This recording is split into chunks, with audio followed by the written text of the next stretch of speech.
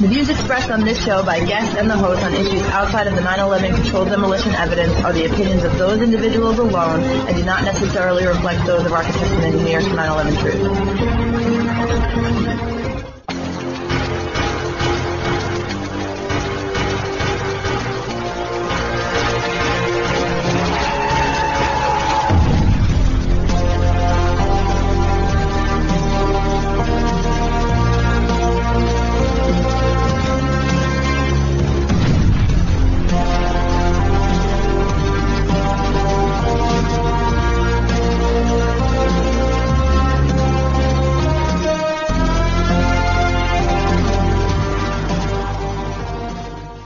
Welcome to 9/11 Freefall. I'm the host, Andy Steele. I do not have a guest tonight, so we're going to take some time this evening to look into something that I have been interested in for a very long time, especially since I took this job here at AE 9/11 Truth as the operations manager way back in 2015. It seems like a long time ago, but here we are, 2021, and we keep on moving forward, and some great initiatives coming your way in the world of 9/11 Truth and AE 9/11 Truth we'll be talking about in the next few weeks.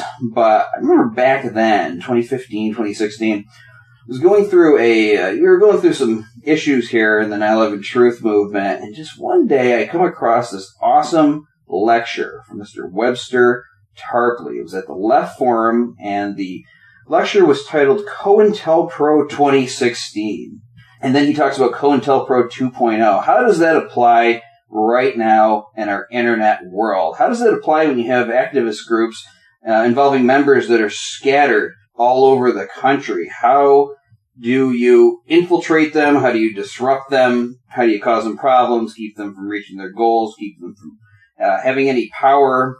And it's a really exciting lecture. It's exciting for me because it applies to my job, and you can actually see some of the stuff in action.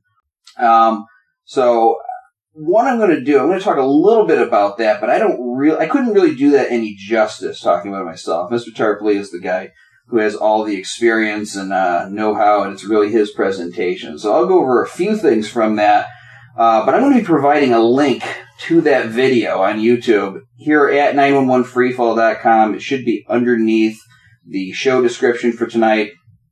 And you can watch it for yourself. I'm also have saved a copy of it just in case this video ever disappears now that I'm bringing attention to it. We can preserve a copy and have it back up lickety-split. That tends to happen when we draw attention to videos here. So we're going to talk a little bit about that, but what I also wanted to do is I wanted to read this paper put out by Cass Sunstein that everybody always references. This is the one where he talks about cognitive infiltration. How does it work?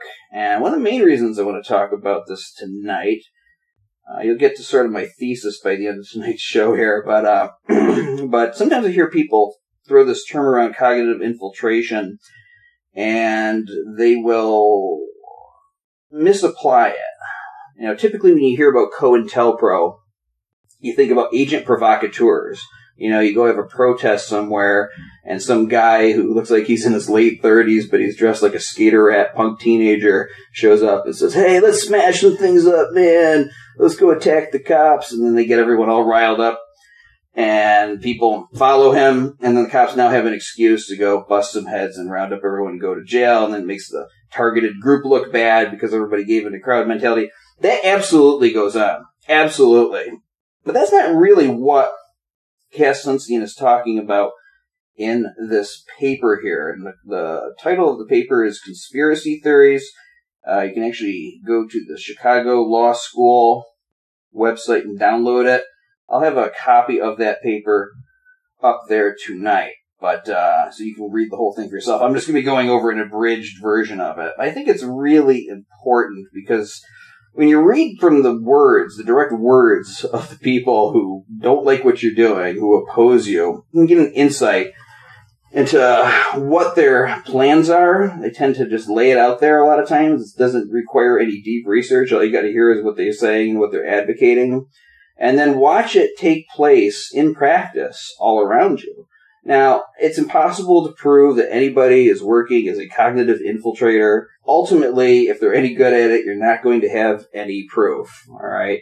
Unless you're Spider-Man or something going in through a heating vent and rummaging through desks and getting pictures of them in some kind of agency sweat clothes jogging around the track or something like that, you're never going to be able to absolutely prove it. So here's what I do.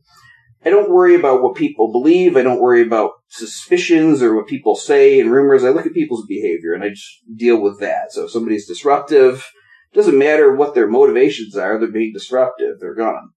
If somebody's trying to cause distractions, trying to insert things that have absolutely nothing to do with the group's objectives, you get a warning, you keep on doing it, you're gone. That's it. It's based on behavior. Just like when you go to school. It doesn't matter what your motivation is. If you break the rules, you get in trouble. It's just like the law. It doesn't matter what your motivation was. If you break the law, you get in trouble. You go to jail. That's the way that you deal with it. And don't be afraid to stand up to it, no matter what form it takes. Now, as I said, I saw this lecture from Webster Tarpley back in the day. Something that he mentions in this is that a lot of people think, oh, it will never happen to me. I'm not important enough. I'm just a guy who shows up at an activist meeting once a week, or I attend a conference call every month. I'm not that important. They think it's like this abstract thing, that the government isn't trying to infiltrate people, even though it was proven. People broke into the FBI offices in Philadelphia many decades ago and released papers, stole papers and released them documenting the FBI's COINTELPRO activities. You can watch movies like COINTELPRO 101, where they talk about how, in one instance, an agent to infiltrate the Puerto Rican independence movement, I believe it was, they ended up marrying the sister of one of the leaders. I mean, it can go that far. As crazy as that sounds, it's not something I would ever want to do myself. Like, I don't like living a lie, and I know I couldn't keep it up. And plus, I don't want to do that kind of work. But there are some sick people who get a thrill out of this kind of thing. And indeed, this happened. I heard about a case that was an environmental group, and somebody was dating one of the leaders, and I believe, if I'm not mistaken, even living with them. But he had a double life because he wasn't, legitimate. He wasn't legitimately in the cause. He was an agent there to spy or sabotage or do whatever. But he had another life going on, and it's terrible. Also, Fahrenheit 9/11. This documents how there was a group of mostly elderly people who were against the war in Iraq. There was a young guy who was in the group, just there, not really doing much, and then he ends up getting killed in a motorcycle accident. One of the group members sees the obituary, and they see the picture of the guy, but it turns out that he had a different name. He was a police officer. The sheriff's department had sent him into the group to infiltrate and I believe spy on it, surveilled him. And it turned out he was a police officer. So this definitely goes on. And, if you think about it, you are important. If you're a part of this movement, it means that you didn't just watch a video on YouTube and say, that's really interesting and freaky, and then go about your day. It means that you decided to do something about it. There's so few people that actually do something, even if it's personal stuff. Someone will say, I have this great idea for a book I want to write someday. Someday I'm going to write it. And they go through their entire lives with this book never written because they just don't have the gumption to sit down and do it. All right, so it's a very rare person and successful person that actually takes the time to get involved and participate in something that's important. And think about what's been proven already. Like I said, the anti-war people are infiltrated, environmental people, Puerto Rican liberation people. Now think about our issue. I mean, we have 9/11, one of the most important events in the 21st century, on which so much of our history has now been based. So many people making money off the wars that followed, so much trampling of our civil liberties, and we've been lied to about it, and we can prove it scientifically. The case has already been made that these buildings were brought down in controlled demolitions. The only thing that we're running up against are the political and, of course, media roadblocks and people's cognitive dissonance. We've got to break through that. That is our main challenge. It's not proving it. And so we can change the entire context of this thing. I mean, it would be the biggest thing that people ever did, probably in the history of the United States, with maybe the exception of abolition of slavery. But it would be right up there, pretty close. We were able to have this become the established narrative. Have people's interpretation of 9/11 corrected by knowing the buildings were brought down in controlled demolitions, and any other aspects of September 11th that we've been lied to about as well, going outside of AE's mission. If those get proven, that would be a big deal. I don't even need to say that. So we are more than worthy of infiltration. And we've also had a lot of energy behind us. And I'll just give one example from my own experience. Think about all the people who volunteered to call into C-SPAN years ago. You know, people give me a lot of credit, but I had a lot of help from people willing to make those calls. And when we did this, we made members of Congress and members of the mainstream media look like total asses on television, trying to avoid this. It was funny. I mean, there were people making YouTube videos of this that I didn't even know who they were. They just, were seeing this and documenting it themselves. People making commentary on this. We disrupted a show that had previously been censoring any talk of 9/11 truth. We got Richard on the show to be their #1 watched episode in their archives. And what I consider miraculous, or just kind of, spiritually satisfying for me, is when I called people to do this, most of them didn't know me at all. I was just a stranger asking them to do something for us, saying the AE name, and pretty much all of them said yes. They were happy to do it. They followed instructions. This instant connection and this instant synergy, it was amazing. Of course the bad guys don't want a repeat of something like that happening, right? Or they don't want any action behind the Bobby McIlvaine Act, or any attention to the University of Alaska study, or any of the initiatives that we do. So they have to try to undermine it in any way that they can. So, again, it's not just agent provocateurs. There's many ways to do it. The main goal, as Webster Tarpley says in this lecture, is to atomize groups and prevent big groups from taking shape or getting any traction. And you can do this in various ways. Things I've seen, you can send people in to throw a monkey wrench into any projects of any significance. One way is they can object to some minor point. Just find anything to argue about. Keep a letter that should have gone out 2 years ago. Make it 2 years for it to go out. Insisting on absolute democracy in all things. Someone who's been there for 5 minutes has as much say as the person who's been there for 5 to 10 years. Keep everything in an endless debate so nothing ever gets accomplished. Immediately trying to insert themselves into every aspect of the organization's business. Again, they show up for 5 minutes and they say, I'm here. Now you got to do what I say. Trying to insert themselves between the organization and its supporters. Trying to create an association of themselves with the organization. Even if the organization has told them, no, we want nothing to do with you, they will still try to insist. Tie the organization to them. And formation of counter groups. You create a group that looks just like the original group. However, it's not. It's controlled. It's mired in the same dysfunction, even if the original group, the targeted group, is cleaning all of that up. So you got to form another group and try to get everyone behind that so that you can target that group and basically keep the same kind of disruption and dysfunction going on, and maybe even use it as a weapon against the targeted group later. So, and then of course there's a big emphasis on getting their hands on membership lists. They want your information and we protect it. We don't just hand it out to anybody. Any lunatic that wants to get their hands on it for whatever reason. If they're making a big deal of it, you gotta be suspicious. So, those are some of the things that I said, and of course the Big Tent. Now this is where I'm damned if I do and I'm damned if I don't. Because I can't propose to control what everybody thinks out there in the world. I wouldn't even dream that I could. Everyone's gonna have different opinions about various things, various aspects of 9/11. It used to be that we were getting flooded with a bunch of people trying to insert, just the completely off-topic things into our activism. Again, I don't care what anybody believes as long as you don't associate AE's name with it. So, somebody wants to believe that cancer is a conspiracy and created in a lab. I don't know anything about that. I'm not going to begin to try to argue with the person about it. Just don't put it into your outreach with AE. So that's where I'm damned if I don't. But also, too, somebody might believe something completely different from another person, but it doesn't mean you shouldn't work with them. All right? And you've seen this effort now out in the 9/11 Truth movement to use any kind of difference that people may have and use that as a sniper rifle to try to pick them off and atomize the group even further. So if somebody doesn't believe there were hijackers, they'll use that and say, you can't work with him because he doesn't believe in hijackers. and try to isolate that person from the rest of 9/11 truth. Try to find any kind of thing that they may disagree with, anything that might be straying from their own popular thoughts, and use that to try to keep them from being listened to or participating in any of the activities. Now, we're at 15 minutes here, so I want to get to this Cass Sunstein paper.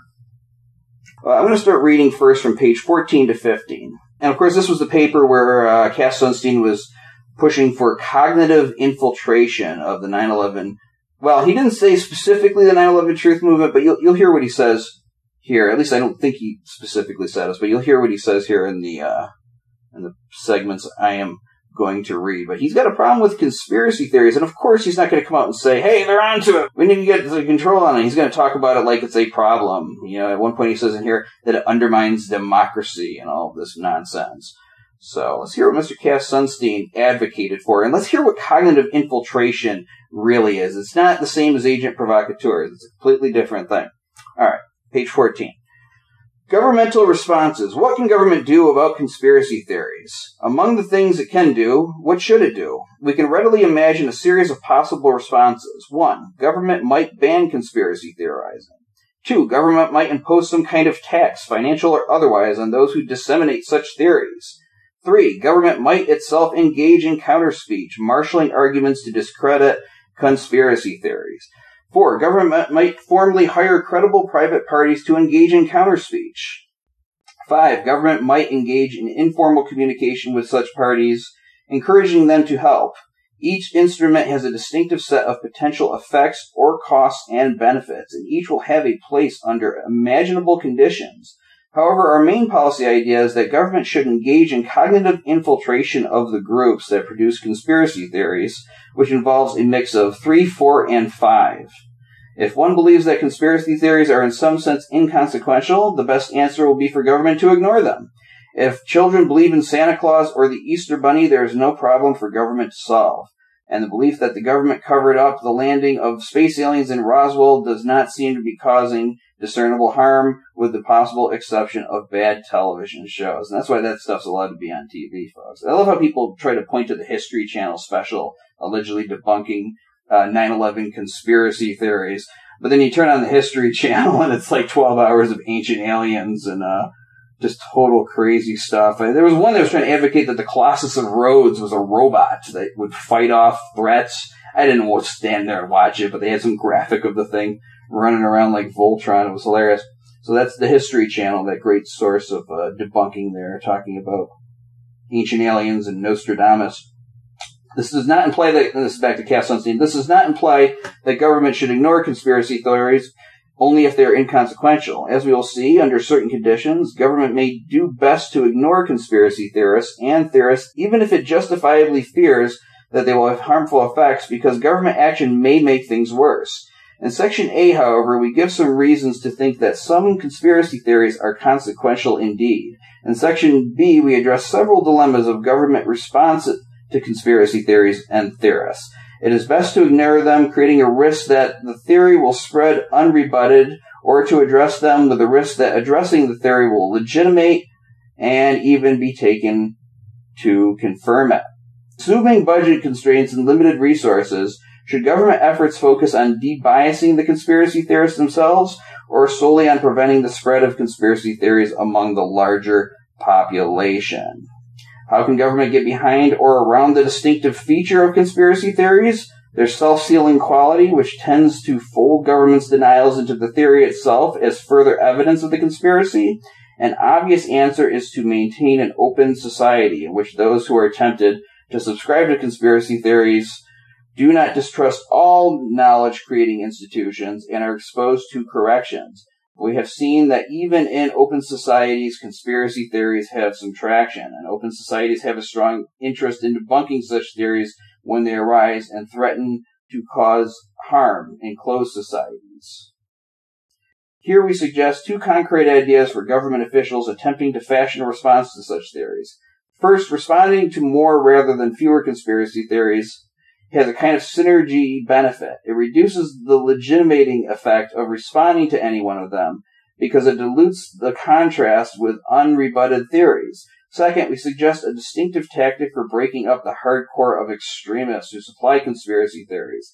Cognitive infiltration of extremist groups, whereby government agents or their allies acting either virtually or in real space and either openly or anonymously will undermine the crippled epistemology of those who subscribe to such theories. They do so by planting doubts about the theories and stylized facts that circulate within such groups, thereby introducing beneficial cognitive diversity. That is interesting. So look, it's not the same as agent provocateuring. What they're talking about is having people come into 9/11 Truth groups or come onto social media proclaiming to be 9/11 Truth activists, be all for exposing what really happened, looking into the evidence of any aspect of it. You know, it could be the World Trade Center evidence, it could be Shanksville, it could be the Pentagon, and basically, you know, coming in there, I'm a truther, but starting to present the government's side, starting to make that argument. You should look at both sides. I always tell people to do that. I have read NIST's response. You got to look at what the government's responses are, but you got to look at the behavior of people too. You know, I mean, how vehement are they with pushing a government narrative? You know, I'll give one example. This whole idea that holograms hit the towers, I think, is utterly ridiculous. I don't even want to hear it when people bring this up to me. It's just bonkers in my view. But how much do you actually hear me talk about this? You know, I mean, a human being only has so much time during the day. There's a portion of it you spend sleeping. You got to eat. You need a little bit of free time to make your brain rest. So you only get like a certain amount of time each day to put towards action. Would that be a good use of my time to be going out writing papers, giving lectures, arguing with people on Facebook about whether or not a Disney cartoon hit the World Trade Center? I just write it off as ridiculous. You know, those people exist out there. I see them say this, but I don't spend my time going after them because that would be stupid. What I do is I focus on World Trade Center 7 and the Twin Towers and what actually unites the truth movement, because people, I mean, most people will agree that these buildings were brought down in controlled demolitions, people within the truth movement. That is what unites us. That is what I focus on. If people do work for me, I say, look, you believe something, just keep it out of your activism for 89 truth. But I can't control what people think. If somebody doesn't believe we landed on the moon, as long as they keep that out of their activism, but they're doing some good work for us, who am I to argue with them about it? I don't even know anything about that issue, really. I've heard it mentioned, but I can't control what everybody thinks. So that's how I deal with it. I don't spend my time giving lectures to people about how holograms didn't hit the towers. I focus on what we can all unite behind, what we can actually prove is wrong with the official story.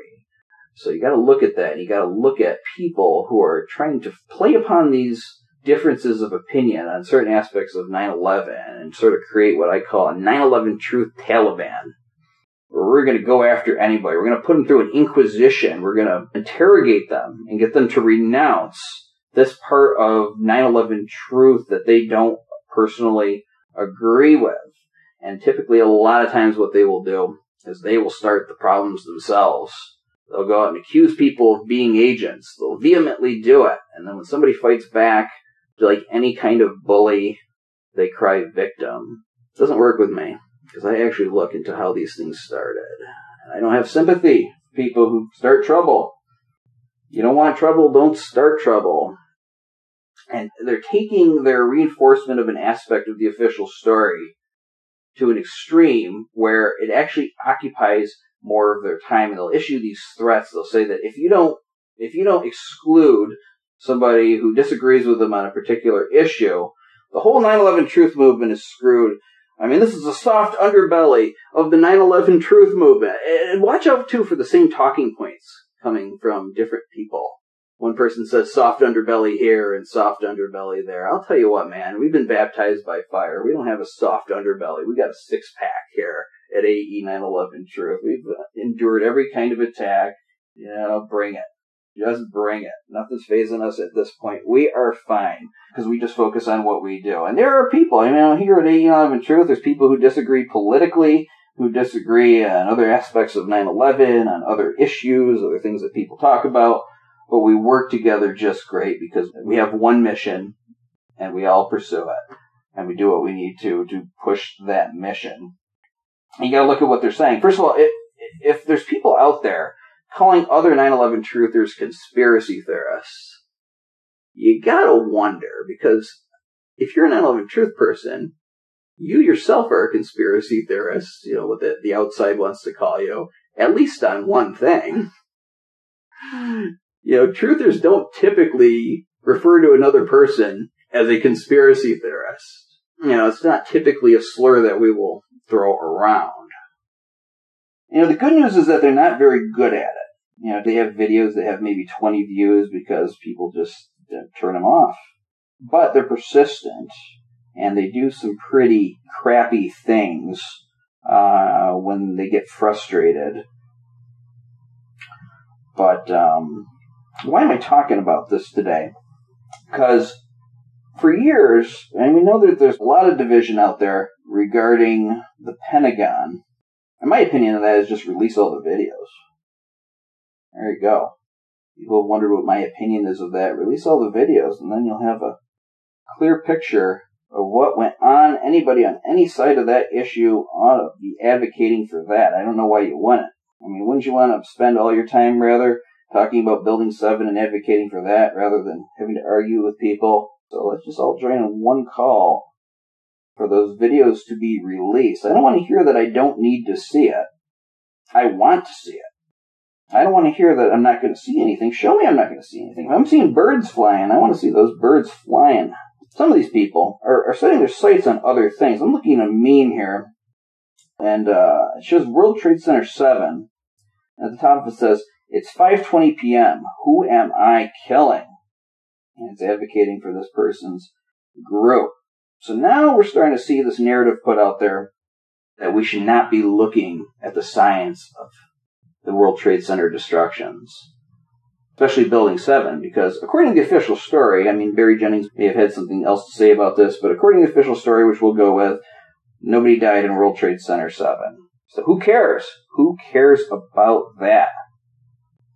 All right. Now, I'm hoping that you see through the fallacy in that argument, because Building 7 being such an obvious controlled demolition, falling in only 7 seconds straight down, you can't do that in a day. You had to know 9/11 was going to come. This is why the movement focuses so much on this. Of course it's so important, because it's a key piece of this entire 9/11 puzzle that shows that we've been lied to about the entire event.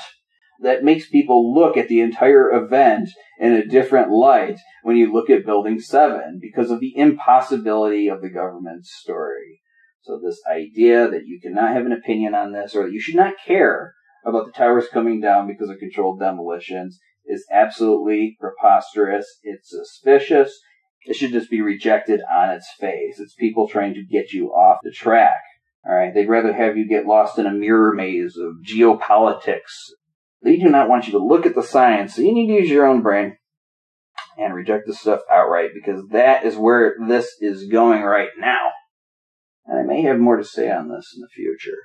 So, but thank you for tuning in, and we'll see you next week.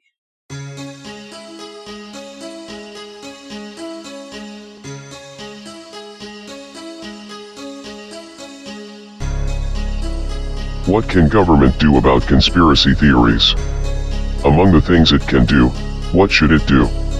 We can readily imagine a series of possible responses. 1. Government might ban conspiracy theorizing. 2.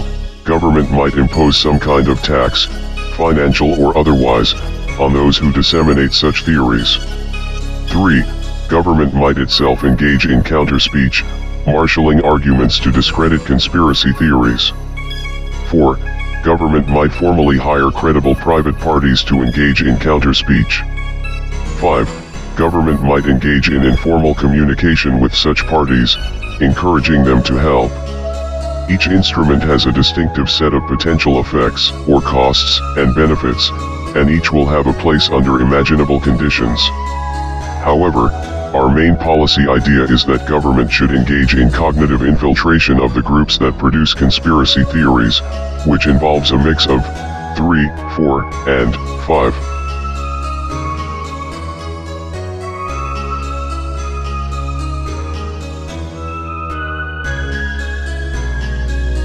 Here we suggest two concrete ideas for government officials attempting to fashion a response to such theories. First, responding to more rather than fewer conspiracy theories has a kind of synergy benefit. It reduces the legitimating effect of responding to any one of them, because it dilutes the contrast with unrebutted theories. Second, we suggest a distinctive tactic for breaking up the hardcore of extremists who supply conspiracy theories: cognitive infiltration of extremist groups, whereby government agents or their allies, acting either virtually or in real space, and either openly or anonymously, will undermine the crippled epistemology of those who subscribe to such theories. They do so by planting doubts about the theories and stylized facts that circulate within such groups, thereby introducing beneficial cognitive diversity.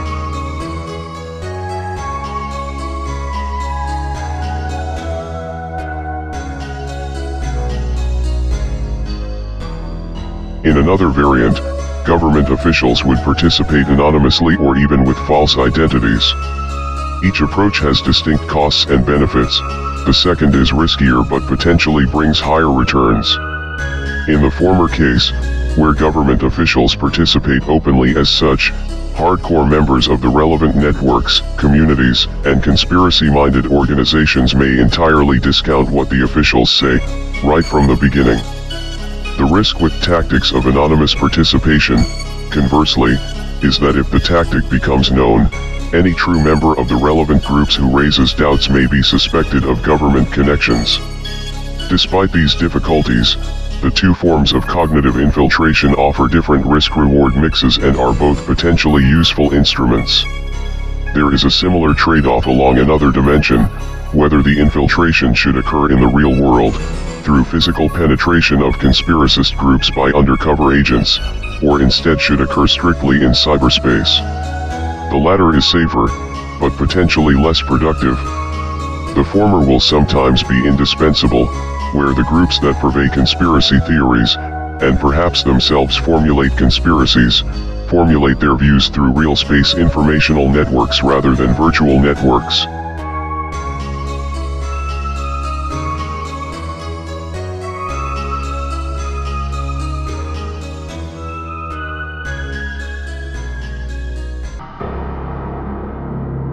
If government can dispel such theories, it should do so. One problem is that its efforts might be counterproductive, because efforts to rebut conspiracy theories also legitimate them. We have suggested, however, that government can minimize this effect by rebutting more rather than fewer theories, by enlisting independent groups to supply rebuttals, and by cognitive infiltration designed to break up the crippled epistemology of conspiracy-minded groups and informationally isolated social networks.